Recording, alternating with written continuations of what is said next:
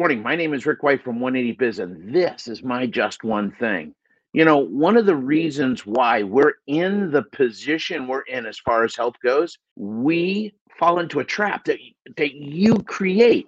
You create this trap, okay? I don't want you to hear this just the way you are. What do I mean by that? Number one, when you hire somebody and you don't set goals and expectations, you got a problem. Because in your mind, you're hiring them to do this, but you're getting this, and that gets you in trouble. And this is called the transparency of illusion. It's a psychological term where you unconsciously expect everybody to know what you want and need. It doesn't work that way. It never works that way. It doesn't work in your relationships at home. It doesn't work with the relationships at work.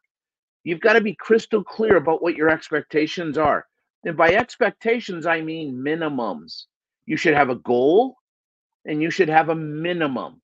I'm going to tell you that when I set goals for my shop, they never put me out of business because all I ever got was, I'm sorry, I'm sorry, I'm sorry. But when I put minimums in, holy crap, my business grew by 30%. So you've got to give people a ruler so they know where they stand. It's one of the kindest things you can do for somebody. Because how many of your team members are going home every day not knowing whether they won or lost, not knowing whether they made a contribution or were they not a contribution that day? I think that is so important. And I understand you're afraid they're going to leave. You're afraid that if you push on them, they're going to go someplace else. But listen, it's your job to get it so that your shop is the go-to shop based on compensation, benefits, conditions, and reputation. I've said this before. I'm going to say it again. You've got to get it so that if they're going to leave your shop, it's going to hurt them. They're going to lose something they can't get anywhere else. So that's the first thing. Number one, you got to have goals and expectations for them. If you don't share those in a crystal clear format, you are in trouble. You're in trouble because, again, this is where frustration starts. It starts because you think you're paying for this, but you're getting this. And we don't deal with it because we're afraid we're going to lose them. But I want to tell you something. I truly believe that if we could get away from the fear of losing people, that when you hire somebody, they genuinely want to do a good job for you. They really do. The problem is they don't know what a good job looks like, and they end up just floundering. And as long as you're giving them paychecks, they feel like, I must be doing okay because you haven't said anything.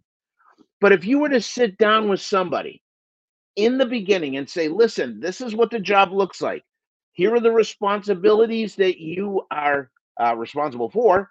And here are the outcomes that I want and need from you.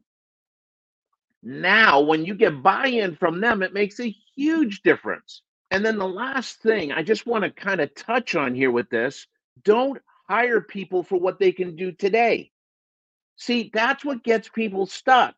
You think you bring him in, he's exactly what you need for today. But a year from now, guess what? He's not. 2 years from now, he's definitely not, or she's not. Listen, I need you to hear this part of it. Don't hire people for what they can do today. I was talking to a shop owner recently, and he's got a B-Tech. And I said, well, how long has he been there? He said 6 years. You can't hire people for what they're doing today. You're going to hire techs that don't believe in training. I know it all. I don't have to do anything. That is like one of the biggest lies. I already know everything is such a crock with this industry and the way we're growing and expanding in technology. They've got to be constantly growing. If they're not constantly growing, then they're dying and they're not part of the team. First thing you got to do is not hire people for what they can do today, but you got to get them to understand that when you bring somebody in, you're going to grow, you're going to develop, you're going to become better and better. That's my job. See, that's the other thing. You wait for them to get better. That doesn't work that way. You are the catalyst to helping them get better. How do you do that? With your goals and expectations. When you share your goals and expectations, you're setting a bar that's higher than what they're currently doing. And that's exactly what you want, right? You want to create that friction, right? It's kind of like that pressure. I don't know. I think I forget what it's called. But you know how you can fill a glass, and if you're really, really careful, you can actually overfill it, and there's this tension that goes across the water where it's actually bubbled up over the glass, but it won't spill over yet. That is what we need to create as business owners in our businesses. We need to push our people to become better, more.